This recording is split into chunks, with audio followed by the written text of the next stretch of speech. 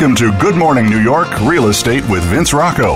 Our show is all about the exciting world of real estate, and in particular, how it relates to the lucrative New York market. But if you're not planning a real estate transaction in New York, we still have plenty of information that you can use no matter where you are. Now, here's your host, Vince Rocco. Good morning, everyone. Welcome back to the program. We are live from Blastoff Productions here in New York City, and you are listening to Good Morning New York Real Estate. At this hour, New York City is one of the most difficult places to pull off a renovation on time and on budget. Homeowners often underestimate the level of planning, coordination, permitting involved, and money it'll take to get it done, not to mention the surprises that can appear when you open up the walls of the city's historic housing stock, and that always is a shock. The key to any smooth renovation, from a bathroom upgrade to a full-on gut, depends on one thing: preparing it ahead of time. We will talk to two experts who are here this morning about the process. Also at this hour, the arrival of a neighborhood's first Starbucks is often seen as a signal of imminent gentrification. When news spreads that the coffee giant would be planting a flag in Bed-Stuy, Brooklyn, here in New York, displacing part of an expansive discount department store, Fat Albert, there were mixed emotions. Why? We will discuss gentrification and how marquee establishments can help. But first, I'd like to welcome my listeners in the United States and around the world. I'm Vince Rocco, and again, you're listening to Good Morning New York Real Estate. In the news this morning, last year, 4.2 million people visited the Empire State Building's observation deck throughout their Fifth Avenue lobby. What the visitors may not have realized is that the office employees were using the same entrance. Thankfully, the workers will no longer have to wade through crowds of wayward tourists every day. A new entrance officially opened yesterday from the famous Midtown Supertall, designed to accommodate the large numbers of visitors and create a more engaging experience. Last week, a media tour was given of what will become the new observation deck entrance located on 34th Street. This comes as part of the overall billion-dollar revamp of the iconic tower announced in 2009. Empire State Realty Trust is responsible for the development. $1 billion renovation of a lobby? I mean, okay, whatever. Excessive. Along West Broadway between Warren Street and Murray Street, a new 55,000 square foot residential project is underway at 61 Warren Street, now known as 75 West Broadway. Excavation on the northern end of the site is complete, and now foundation walls are beginning to form. The 10-story, 120-foot tall project is located in the heart of Tribeca, developed by Cape Advisors and Forum Absolute Capital Partners, and is being designed by BKSK Architects. New permits have been filed that reveal 50 Hudson Yards will rise to 1,011 feet. This brings the tower further into the super tall territory. Before, it was 1 foot above the official minimum 984 feet or 300 meters. It is unclear, though, how or if this will affect the overall design. The tower is the last of Hudson Yards' first phase to start construction and will coincidentally be the largest in floor area. And finally, this morning, Konstantin Kostas-Kondylis, one of Manhattan's most prolific architects and designers, died last Friday. He was 78. During his 50-year career in the city, he designed more than 86 buildings, including Trump World Tower, Silverstein Properties, Silver Towers, the Moynihan Group's The Atelier, and J.D. Carlisle Development's One Morton Square. Elsewhere, he designed the W Hotel and Residence in South Beach. When he first came to New York in the late 1960s, Kondylis was an unknown. He was born in Central Africa and attended boarding school in his parents' native country of Greece. He received his master's in architecture from the University of Geneva in Switzerland, but went on to get a second master's from Columbia University here in New York City in 1967. He was a powerhouse in New York City architecture. We have special guests this morning. We're going to talk about architecture and the smart way to renovate. So Dixon Projects has completed more than 800 renovations across New York's metropolitan area, from single-room projects and quick kitchen remodels to full gut renovations and historic brownstone renovations, driven by a full-service in-house team of professionals. Dixon Projects is well positioned to handle your project no matter the size or scale. Find out how they can offer you tailored solutions backed by award-winning design and white glove services. Dixon Projects is not just another flashy design build firm that tells you what you want to hear and encourages you to spend beyond your means. Instead, they paint an honest picture by providing an education in construction using real numbers, real designs, real schedules, and real results. They are a one-stop shop for your design, renovation, and construction needs. Avoid dealing with multiple city agencies. They will do it all for you. With that said, I have two client reps who are here today from Dixon, and they will explain their process. Alistair Evans, number one, as a business development manager with Dixon Projects, he actively engages with external stakeholders to determine their personal and business objectives, ensuring both are met and continually optimized. Alistair developed his expertise from working as a corporate relationships manager at Western Union Business Solutions, taking the lead on over 150 corporate accounts across a broad range of industries. He received his Bachelor of Business with a focus in economics and finance applied from Royal Melbourne Institute of Technology. He has also earned the membership of the Golden Key International Honor Society for outstanding academic performance while completing his degree. In his spare time, do you have spare time? He enjoys an active lifestyle of exploring the outdoors, traveling, water skiing, and playing golf. There you go. Next up is Louis Fasolo. Yeah, correct. Is a project supervisor on Dixon Projects' private client team. On his team, he provides Dixon's construction services and ultimately delivers a wide array of renovated commercial and residential projects. In his role, Louis successfully delivers high-end brownstones, retail spaces, commercial build-out, and any other large or small-scale projects that come his way. Louis developed his expertise while working as an acoustics engineer in Sydney, Australia. Way to go. And at Rio Tinto as a project manager in Perth. Louis received his Bachelor's of Engineering from the University of Western Australia. In his spare time, he also enjoys surfing, snowboarding, and golfing. So I guess you two do a lot of golfing together, correct? Amen. I'll join you. We got to create a He'll take you on golf. Tracy and I are going to take you in golf.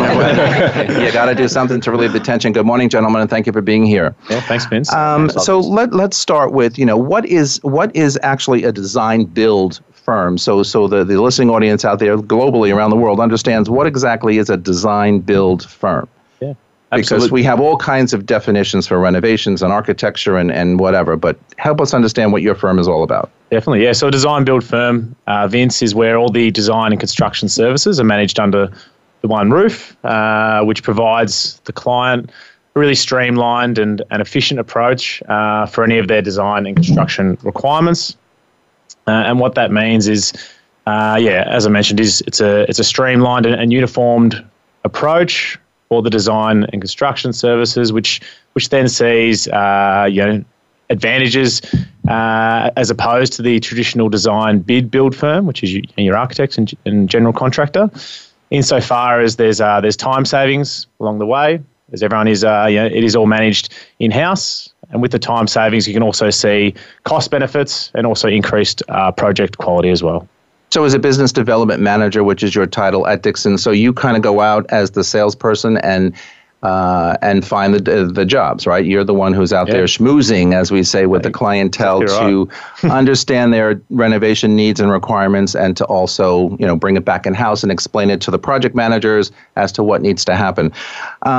Louis, so how do you get involved after the gig, as they say, is brought in house for, I guess, analysis or observation? Where do you step in, or do you step in only when the project goes to project? Right, yeah. So my involvement really comes as early as possible in that client interaction phase, with me and Alistair sort of working with the client to work out what their needs are and exactly what they want to achieve, and then sort of move that into the construction and design phase of the project, bring in the interior designers, the architect, and the day-to-day project management team, just to make sure that really nothing is missed. So really bringing everyone together to execute really the dream project that the client has. Now, it sounds like it's pretty standard for a design firm. However, I happen to know, because you guys were personally recommended to me, that you are a little bit above and beyond the norm out there at least in this town, for these types of firms. So tell us why, you feel like Dixon Projects stands out above the rest, because there are lots of renovators out there. There are a lot of companies out there that provide the same service for many, many years, and some just starting. But why are you guys, what is your value add? What is very different about you? Definitely, yeah. And I think, it stems from, we've been here for close to a decade now. We've achieved a lot in that time. I think, as you mentioned at the start of the show, there's been over 800 renovations, residential and commercial, that we've completed. which is a huge number of projects, it's such a cheers. Yeah, we've been running around, so and golf in the middle of all those 800. And surfing and snowboarding. So, every 100, so 8 rounds. With their clients. Absolutely, yeah. But that is really that the sheer number of projects we've completed and the diversity of those projects as well. It's not just a townhouse renovation, or residential renovation. It's commercial as well, which we're starting to move into. That's another whole animal, though, right? Yeah, well, Lewis is he's been dubbed the in-house commercial specialist, and a title that he runs with, pretty closely. Mazel tov, as they say. Mazel tov. That's a tough one.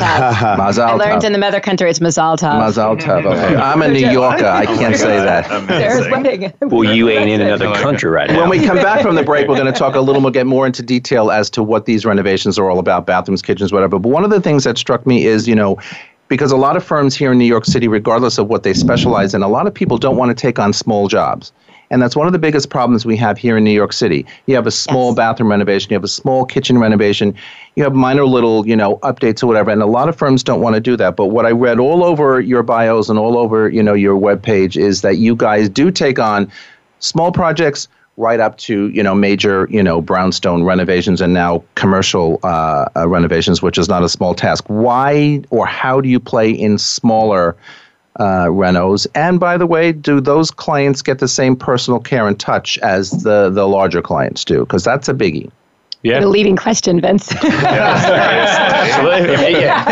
No, actually. No, those clients aren't. No. So we look to be as diverse as possible. Because I have a little job and I can't find anybody. And we will be. We've completed a number of kitchen and bathroom renovations and so forth, and we can be as nimble and as flexible as possible. We have a large office down in the financial district of some 180 people or so, all working together, to achieve that one goal for that end client. Santa's workshop, just working on bathrooms and impressive stuff. My God, like the Ryan Serhan of renovation. So basically, no job is small enough, right? Well, I guess there is probably a little bit of background to that. The best value from our side and what we would encourage from our clients is other larger scale jobs, but by all means we can assist with bathroom and kitchen renovations and what we've done so in the past. All right, we're going to take a break. We're going to come back on the other side of the break and get more into the actual renovation at hand. We have to leave it there. We're taking a break. This is Good Morning New York on the Voice America Variety Channel. Don't go away.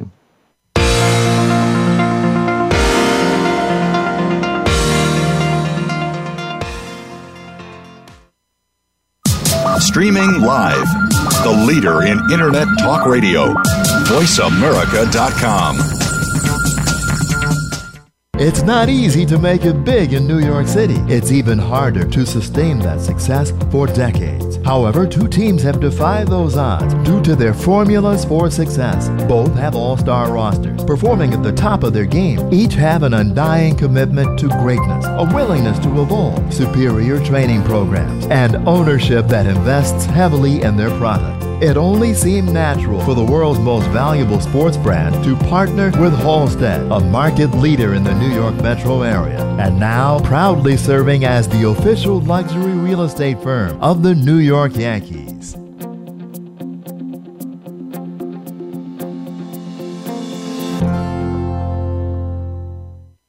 Have you become a member yet? Sign up now to become a member of Voice America. It's always free and easy. Plus, you get to take advantage of some great member benefits. Get unlimited access to millions of hours of on-demand content across all of our channels. Keep track of your favorite episodes, shows, and hosts in your own customizable library. Find out what shows you might be interested in based on your favorites. Plus, you get insider access with our newsletter. Membership gives you more. Sign up at voiceamerica.com and click register at the top right. The Internet's #1 talk station. #1 talk station. VoiceAmerica.com.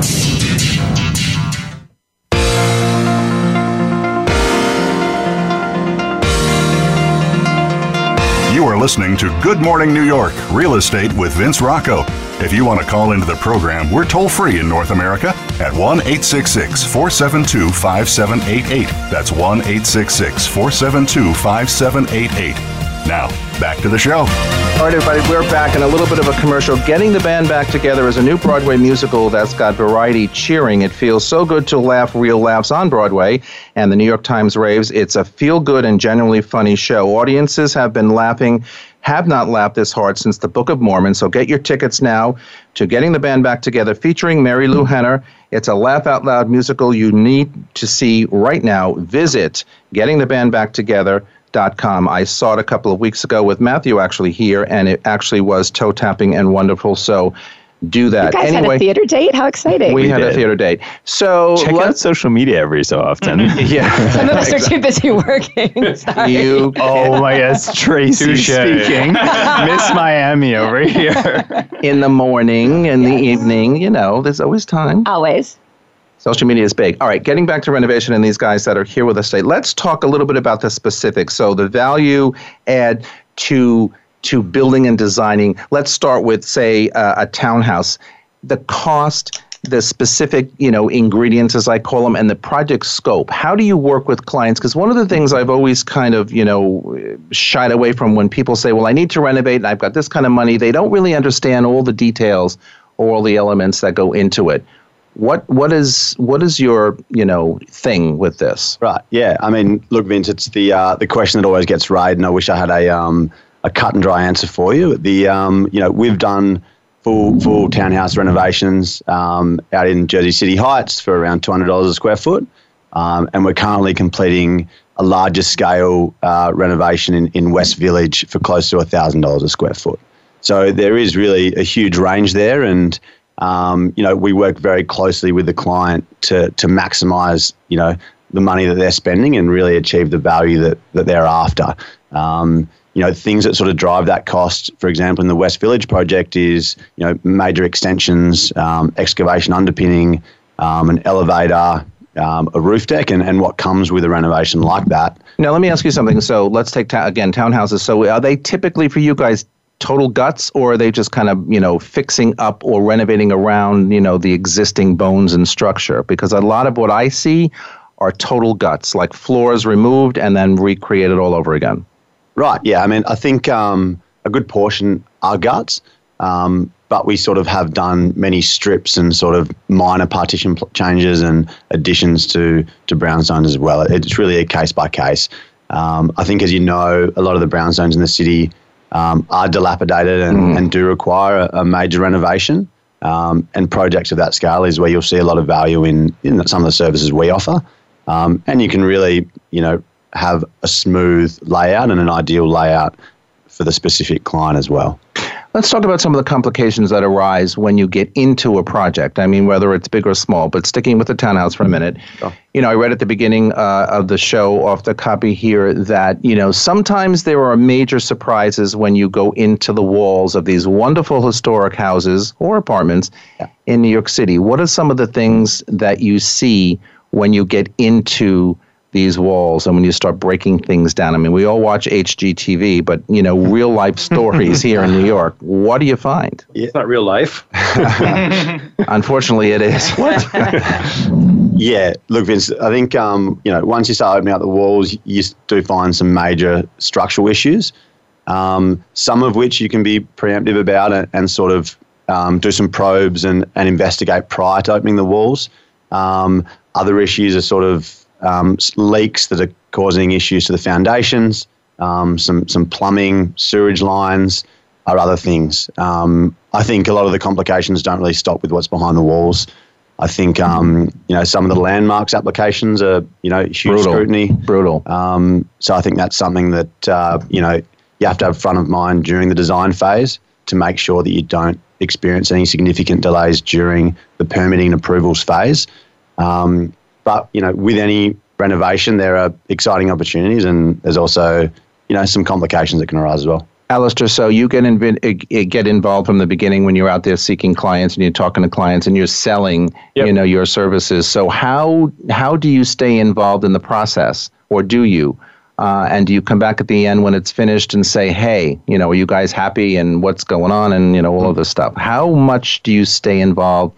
Or do you? I mean, I'm a salesperson. I've been a salesperson for all my life. I kind of know where I need to step in and out. But I mean, is it the same for you, or? Yeah, exactly the same. It's as much as the client requires that the hand to be held and throughout that initial process, and again, like when they do enter that design and then construction phase, a lot of the time it'll be the project manager that will take the lead on that. But when you do have that initial contact and with the client, and it is nice to to nurture them throughout. And some do again like to be much more hands-on and that engagement, while others love. What do you find that the I guess the average or the general temperament is of the clients out there when they embark upon a renovation, whether it's small or large? Because we all know what people are about, and this is the real estate business, and we here as real estate agents learn through our journey how to deal with people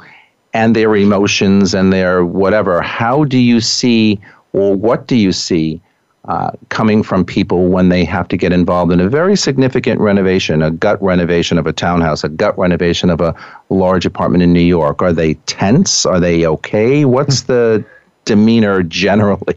You're laughing, so I guess I can probably figure that out. Yeah, I mean, I've been right in the coalface for a number of those clients. I think generally the temperament is quite anxious and excited, and really wanting to lean on someone who can plan out the project. Planning's key, and I think that with the right team around some of these clients, they can really have a peace of mind that it's going to be delivered successfully. Yeah, oftentimes people get a little rattled, but I know most of the people that I've gone through renovations with have always come out on the other end being very happy and very satisfied, because you start with something that's old and tattered and really needs to be updated, and then you see a finished product, and it's really quite amazing. What is your biggest satisfaction, Alistair, when you finish a project? I mean, what do people tell you, or how do you feel about the project at hand when it's finished? I mean, we all go on to the next, of course, but what kind of satisfaction do you get from that? I think it's really is when you do bring their dream to reality, and there's definitely testing times throughout the entire process, and moments when it would appear as though things aren't going to happen and so forth, and it could be, it feels like the end is there's just no light at the end of the tunnel. But the satisfaction from a client when they walk through their home or apartment for that nature, and the smile on their face from seeing these design ideas and so forth that are now a fixture or fitting or countertop or for whatever that is. It's it's a great feeling and very satisfying. What is your favorite type of renovation? I mean, is it a full renovation? Is it a bathroom, a kitchen, or this? Well, I mean, what is your favorite renovation? Probably slightly biased. I'm currently working on a fantastic commercial renovation at the moment with a really smooth operator in Hole in the Wall. They've got 3 locations. We're working on their second at the moment in the American Copper Building. And I think the interaction you have with a commercial operator and sort of alleviating some of that stress to allow them to focus on actually getting the operation up and running is something that's extremely rewarding.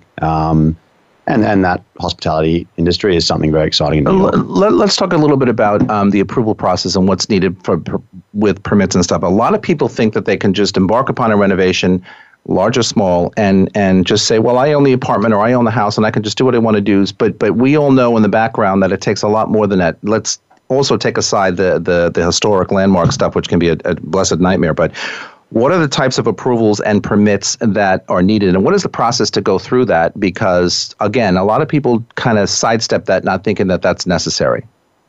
Right, yeah, no, great question. I guess the initial phase of any project is really putting together the plans and making sure all those plans are drawn up to code and, are conforming with any of the regulations. So, may have a 4-family brownstone that you want to convert to a 1-family, for example.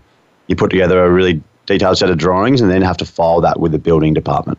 So there's a number of different filing strategies you can do. As we call the DOB. Yeah, correct. I guess, firstly, you probably want a great expediter on your team. But, on top of that, you've got to really work out what the most effective method is as far as scheduling and as far as maybe the safety involved in having a really clean approvals process. So it is really about having a strategy going into that phase. Yeah, because again, that can be a showstopper in a lot of cases. And a lot of people also, like I said in the beginning, they think, oh, we can do this or that, forgetting the permits that are involved and forgetting that you need to get, DOB approval. That can also be stretched out and take a very long time. So all that planning needs to go into the process when you're thinking about it up front.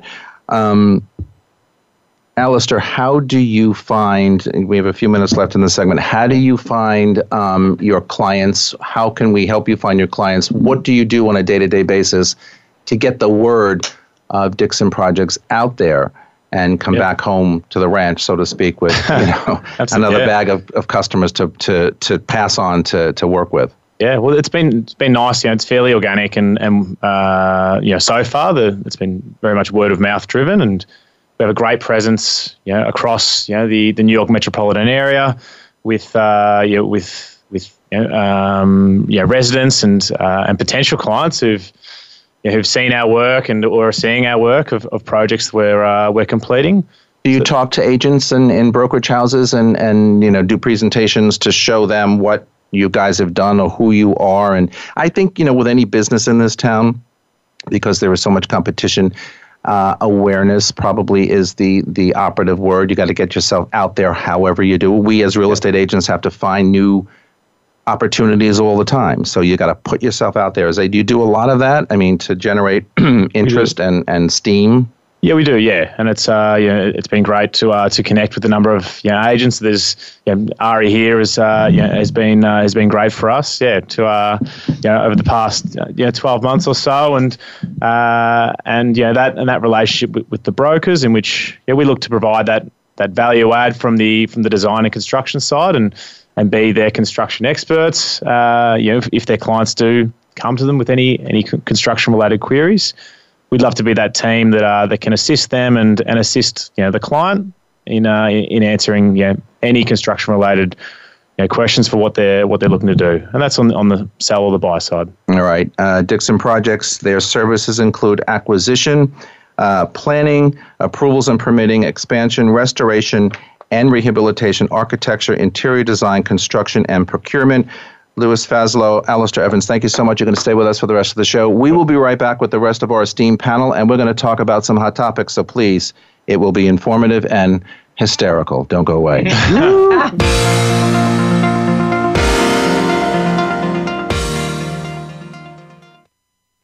Stimulating talk gets those synapses in the brain firing really fast. All the time. The #1 internet talk station where your opinion counts. VoiceAmerica.com.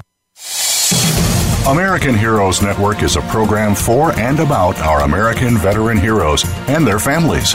Join host Gary Ray as he shows what is being done to help our veterans and showcase the companies and organizations that are helping our veterans and their families rebuild their lives.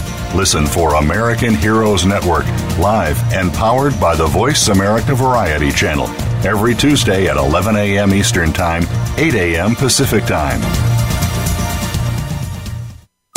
Streaming live, the leader in internet talk radio, VoiceAmerica.com.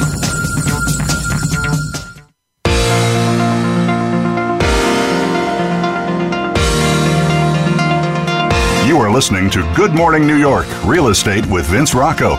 If you want to call into the program, we're toll-free in North America at 1-866-472-5788. That's 1-866-472-5788.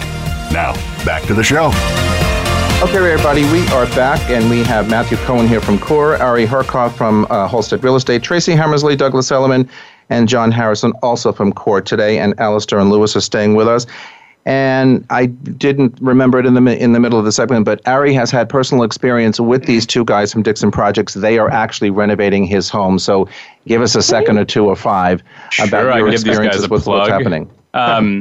Yeah, so I mean, I think, so I'm a real estate broker. I do some development work, and I'm also renovating my own brownstone. And so I think, one of the keys we always talk about in our business is managing expectations. So whether it comes to timeline or costs, I think a lot of what these guys talk about is just helping the end consumer understand what things are going to look like ahead of time so that there are no surprises. So, like, for example, we talked a little bit about landmarks. So I own a landmark brownstone. And so I knew it would take approximately 6 months to get approved LPC, Landmark Preservation Commission plans, before I could even think to file with the DOB. So if you know that ahead of time, it's not this like horrible surprise and it's not so scary and it just sort of is what it is. It's 6 months. If you don't know that ahead of time and you're stressed out and you're carrying 2 homes and you're living in a rental and whatever, that's when people start to go crazy. So I think it's about managing those expectations. You can still go crazy. They'll find a way to go crazy. So I'll give a little side anecdote if you want to know how fun Landmarks is. So Landmarks bases their approval on the facade of a home based on a 1930s tax lot photo, which, by the way, is black and white. So we submit our plans, and the plans include a black outline around our facade windows.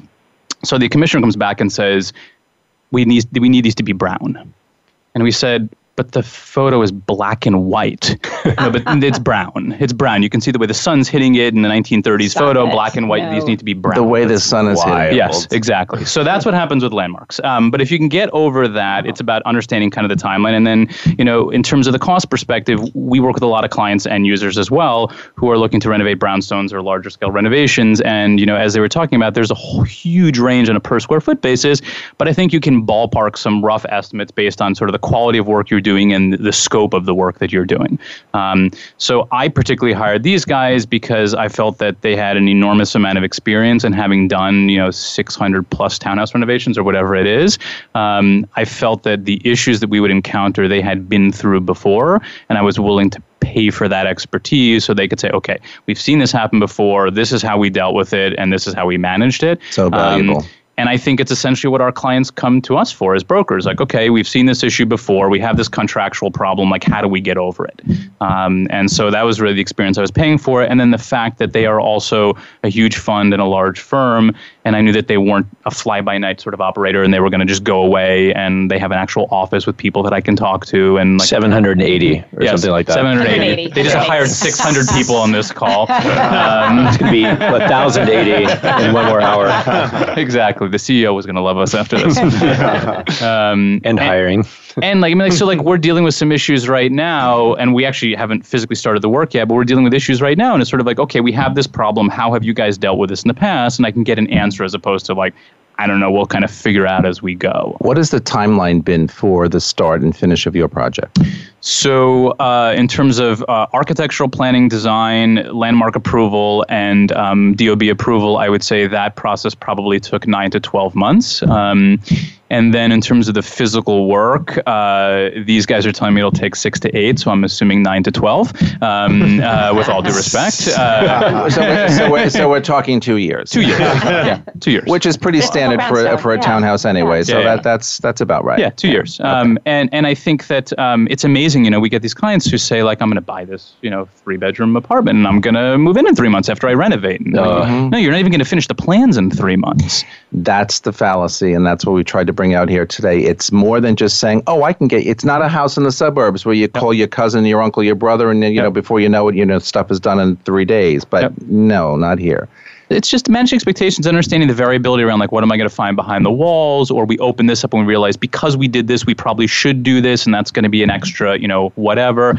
I mean, we had a client on President Street in Park Slope who had 30 change orders on his job. Obviously, totally a mismanaged job. Oh, my goodness. 30 change orders. By the way, each change order is like $10,000 a pop. That's $300,000. Totally. So it's about managing these expectations up front. And also, and I always tell every client, is building in a proper contingency, like a real contingency fund. Dixon often says 5%. 10%, and having that cushion. So when there are the problems, like, okay, we allocated the funds for this. We knew there would be problems. If you go in assuming there will be none and you're going to be on budget, that's when you have a problem. There are always surprises. Surprises. We can label problems, surprises, issues, whatever, but there are always surprises. You just never know what may happen. And we said it at the start, you open up the walls and, make the sign of the cross because you just don't know what's going to be. Very effective. I mean... Or your neighbors, you don't know, like you may have everything sorted out, but if it's your first time to do it, you don't realize how quickly your neighbors can call like a stop work order on you. They don't like that you left the trash too close to the street or something like that, so they call you. We've seen that many, many times. All right, so moving on from renovations to gentrification, sort of the same thing, right? The arrival of a neighborhood's first Starbucks is often often seen as a signal of imminent gentrification. When news spread that the coffee giant will be planting its flag in Bed-Stuy, displacing, and Ari, you got to tell me what the Fat Albert store, I don't even know what that is, but was going to be taking over an expansive department store called Fat Albert. There were mixed emotions. This according to City Council member Robert Cornegi, who represents a 36th district. The idea that they have been so closely associated with the negative tenets of gentrification sent a red flag up immediately in the community. So when Starbucks shows up anywhere, it seems as if the trajectory of the community changes dramatically. All right, so why is that? We all have our impressions of what Starbucks is, why it exists, but it seems to have a major impact when it arrives, sometimes unannounced, in a neighborhood. Right? Well, remember, it's not. I don't think it's that because Starbucks is there now the neighborhood is going to go on this big, huge growth. I think it's that by the time Starbucks signs a lease, they've already done a ton of research. Yeah, they've already watched. They've already researched like who's moving in, what are the trends, what type of permits could be are being pulled at the time. So they're just really predictive, I think, about landing their place. Yeah, they're not. Yeah, they're tracking foot traffic. That's just a really big indicator. Yeah, that's right. Exactly. Yeah. So their thought is that if they do land in this neighborhood, it's probably going to be a good thing. They're certainly not going to go in a place where their data says it's not a good thing, right? They're not just going. I mean, they have so many locations, and occasionally they do close their locations, but they're not just. They don't have the money just to throw at places without some research to show that there would be some foot traffic. I think, like in Brooklyn, there are a couple layers to gentrification that people think about. So one is you look at like the mom and pop stores versus like the big box, big retail like Starbucks, and people inherently don't like big retail chains. So that's just an issue, I think, over many socioeconomic brackets. So I think that's one of the issues. One of the other issues is that the idea is like, okay, we're displacing these people and these generations, people who've lived here for generations, and we're displacing them with more affluent people who are generally of different ethnicity and different, racial makeup. And so there are obviously a lot of concerns around that. And then there's this whole idea that like New York has become kind of unaffordable for quote unquote normal people and has become kind of like Disneyland for rich people. And is that actually a good thing? And I think you layer all that in, and then Starbucks is kind of like the pinnacle of that because it's everything Caucasian, wealthy, big box, all in one, wrapped in one package. Ari, I'm going to always remember the Disneyland for the rich. Disneyland for the rich. Ari, I actually thought you would say the three levels are Starbucks, Whole Foods, and Equinox. But, that works too. And then SoulCycle. Well, that works. SoulCycle is the fourth. That's the fun. Absolutely right. That totally works. And by the way, is that a bad thing? Though? And I'm asking that's the question. It's not all good and bad. And also, Starbucks is one of the few gentrifying factor that residents don't hate. So I have a friend who works in the real. Well, wait a minute. I'm not a Starbucks fan, so I don't understand the phenomenon. Are you a Dunkin' Donuts boy? Is that what's coming out here? Okay. Yeah, are you like coffee guy on the street? La Colombe? Hold on. In the sense of gentrification, not in the sense of coffee drinking. So I have a friend who works in the real estate division of Starbucks, and he said that they're very, very creative about how they choose their locations. It's not as easy as like Whole Foods, and if you look at where they end up and different, supermarkets and SoulCycle and Equinox, they're very creative. They even look at Instagram accounts, they've told me, about dietitians and people who are very new in the diet influencer world. Wow. And I actually have an exact example because one of my clients who just moved to Bushwick, she's a diet influencer, lifestyle influencer on Instagram. And they called her to talk about Bushwick and talk about her neighborhood. So in the sense I find of residents don't get as unhappy about something like Starbucks as they do about bigger corporations like a Whole Foods. I remember in Harlem when Starbucks came on 125th and Lenox, it was not a big deal. People were extremely open to it. At the time, there was no real, major corporation in that 5-block vicinity, but obviously when they started to do the homework for Whole Foods and what's now, Whole Foods, Burlington Coat Factory, there's like a Staples in that center. I mean, that created a lot of mixed feelings. So I think that gives you a sense of how residents react. Yeah, and I think it's a question of, as Tracy was saying, like gentrification isn't all bad. There's good and bad, and it's a mixed bag, and it may be good for some people and bad for others, or different perspectives, and that's the key, right? I mean, New York City is imminently more safer than it is today. It's safer today than it was 20 years ago. So that's clearly a good thing, but with that has come the displacement of many people. So there are pros and cons. Absolutely. But like I said, I don't understand the phenomenon sometimes of why or how these named places come into a neighborhood and really start the process of change. I can always find a coffee cart on any corner that I want. Dirty water coffee, as my father used to call it. You're a New Yorker. I support the New Yorkers, the hardworking New Yorkers. I don't care about all this designer crap. I don't think it's just about the product itself, though, with Starbucks. I think it's the growing idea of a third space. You've got your home, you have your work, but then in Starbucks, people will go in. And they'll dwell there. So it's not just about... Sometimes. Yeah, absolutely. It's not just about the product of coffee. It's that, okay, great, there's a third space that we can go to. I'm going to add another interesting anecdote. So, one of the things my team does is a fair amount of rental business. And one of the things that we've seen as of late is obviously there are a lot of concessions in the market. And the idea is that landlords are going to charge these high gross rents. They're going to give concessions. And then what's going to happen is when the tenant comes to renew, they're going to pay off a higher base rent. But what we've actually seen is that tenants basically don't renew. They just go to the next building. And part of the reason they go to the next building is neighborhoods have become more homogenized. And I can go to almost any neighborhood and get my Starbucks, my Bear Burger, my Whole Foods, my Trader Joe's, whatever, my bank, whatever. It's all kind of, I can live in Midtown East or like the West Village. And yes, they're different, but they're not as different as they once were. So I'll move from Midtown East to whatever, Union Square, because I'm going to get the same thing. People are less location sensitive than they used to be. It used to have to be, I want 10 square blocks of the West Village or nothing. Exactly. It's all kind of the same, sort of. Yeah. It's very true, because in the beginning when I started in this business a long time ago, it was very neighborhood dependent. And because there were certain things in neighborhoods, but now, as you guys are saying, everything is pretty much everywhere. So it doesn't really matter where you decide. I think the ultimate decision for families is a school, or a school district. But other than that, I mean, you could live anywhere and get all of these. And there's Amazon, so you can order things online too. Yeah, so I mean, really, Amazon is very Whole Foods. That's you need a whole episode on that. But let's be clear here. We're not saying that it's no longer unique New York. It is still very much. It's not Anytown, USA. Somewhat. Yes. Sure. Correct. Yes. Absolutely. Well, Amazon. That's a phenomenon. I was talking to a doorman yesterday who I walked into a building and he was completely exasperated. And my goodness. Before I even asked him what was going on, and I know this man for many, many years, and I just turned around and I saw the pile of boxes, and he just said, and I thought, wow.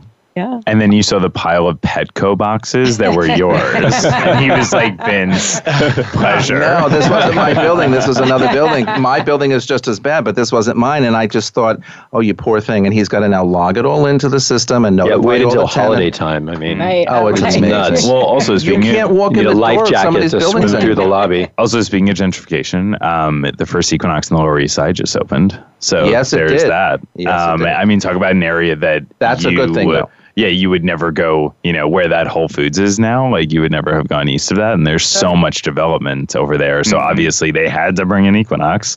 We have to leave it there. We're live from Blast Off Productions here in New York City. This is Good Morning New York. We will be right back and continue the conversation right after these messages.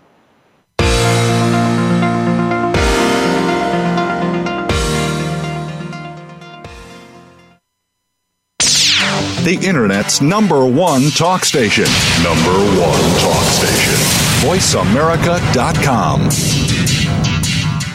It's not easy to make it big in New York City. It's even harder to sustain that success for decades. However, two teams have defied those odds due to their formulas for success. Both have all-star rosters, performing at the top of their game. Each have an undying commitment to greatness, a willingness to evolve, superior training programs, and ownership that invests heavily in their product. It only seemed natural for the world's most valuable sports brand to partner with Halstead, a market leader in the New York metro area, and now proudly serving as the official luxury real estate firm of the New York Yankees.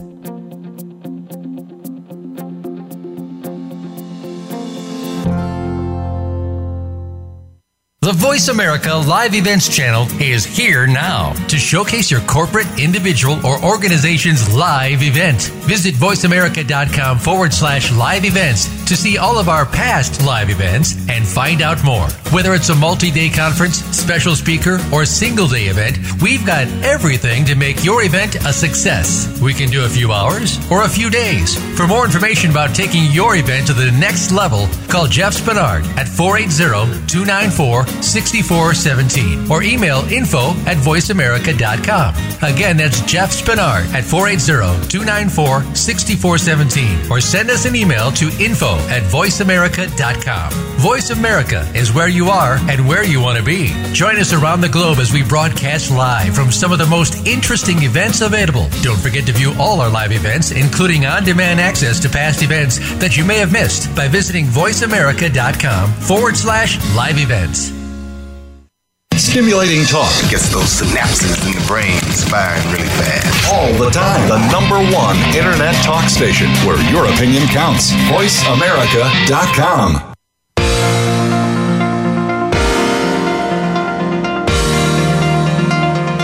You are listening to Good Morning New York, Real Estate with Vince Rocco.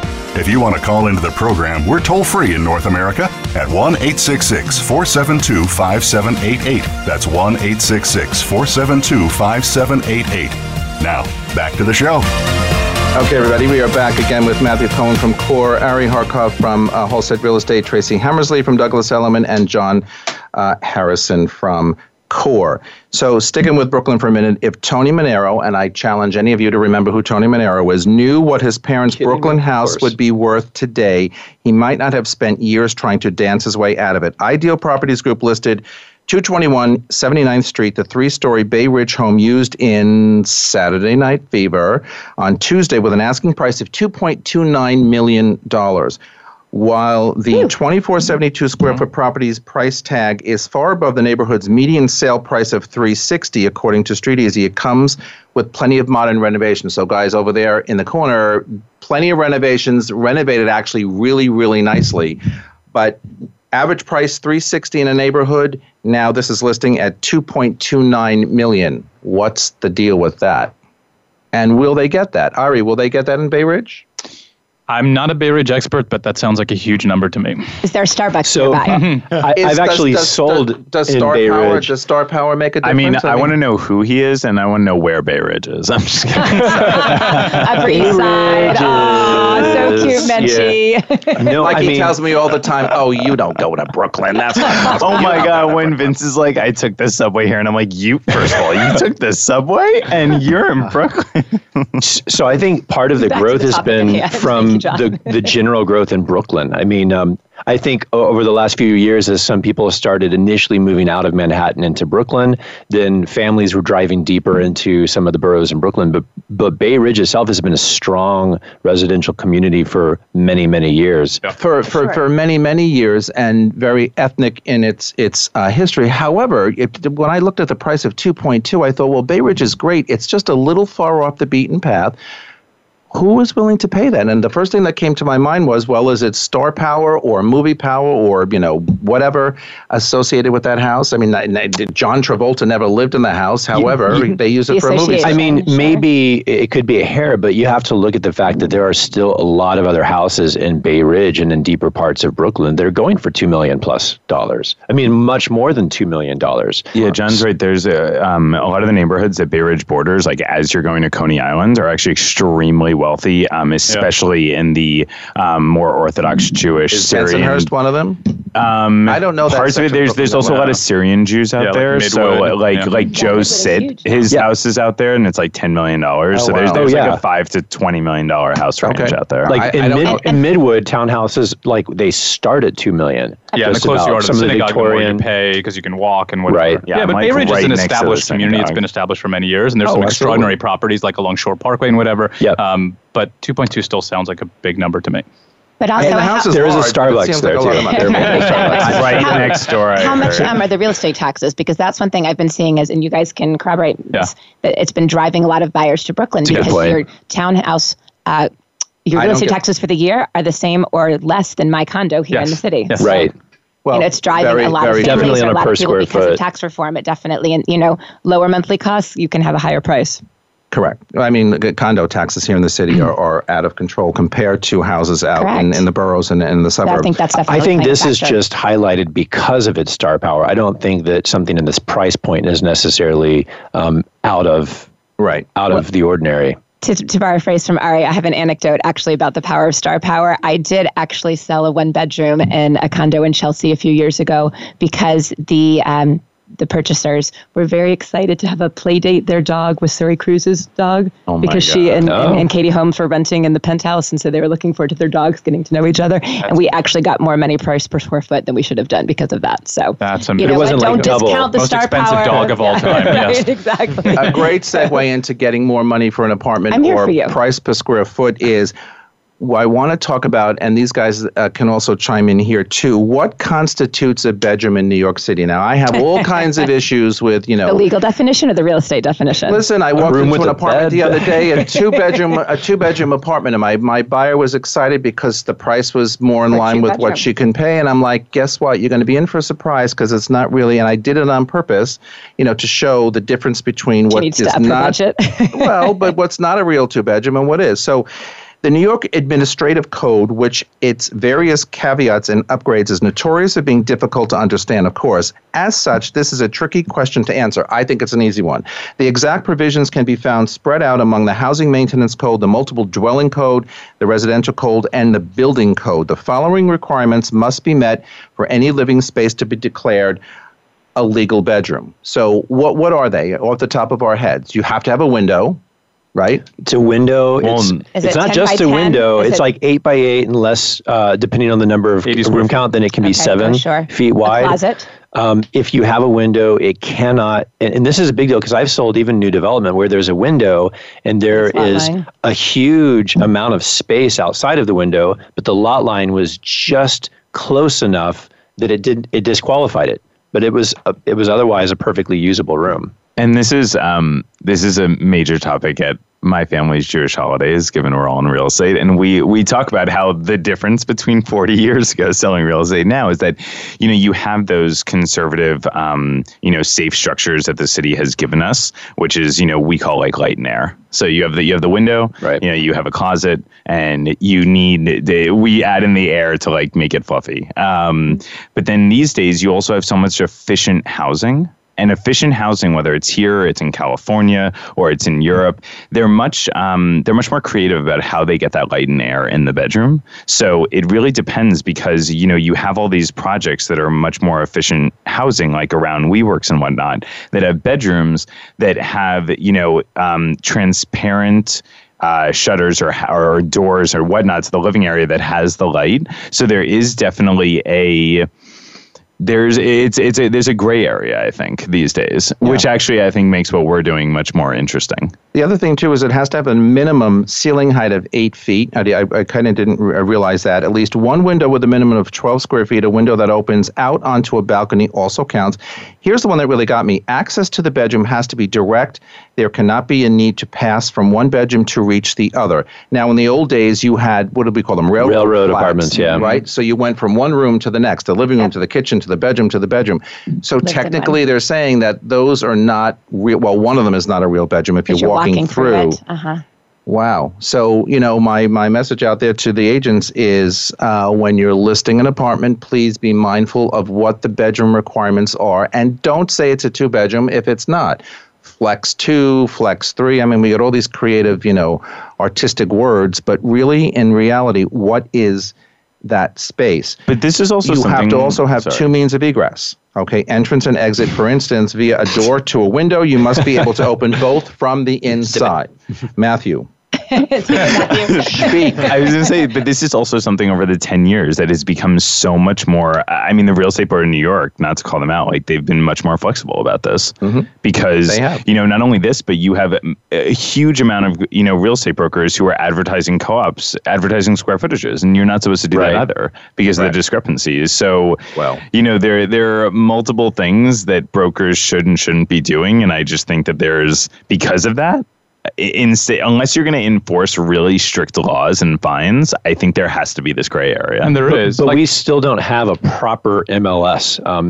And not to harp on, that's another whole subject. But for example, if there was a single centralized MLS where you could list this has X number of bedrooms and let's look at the bonus section. How many additional sleepable rooms are there?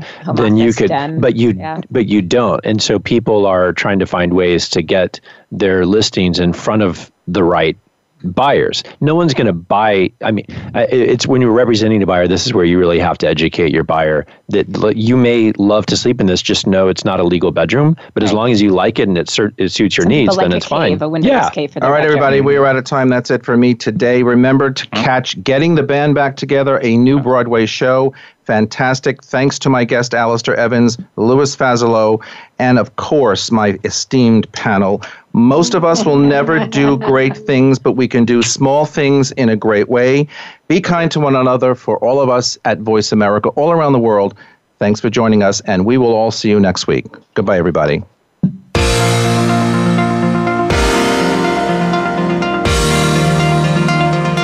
Thanks for tuning in this week. Please join us for another edition of Good Morning New York Real Estate with Vince Rocco next Tuesday at 9 a.m. Eastern Time, 6 a.m. Pacific Time on the Voice America Variety Channel. Here's hoping all of your transactions are successful ones.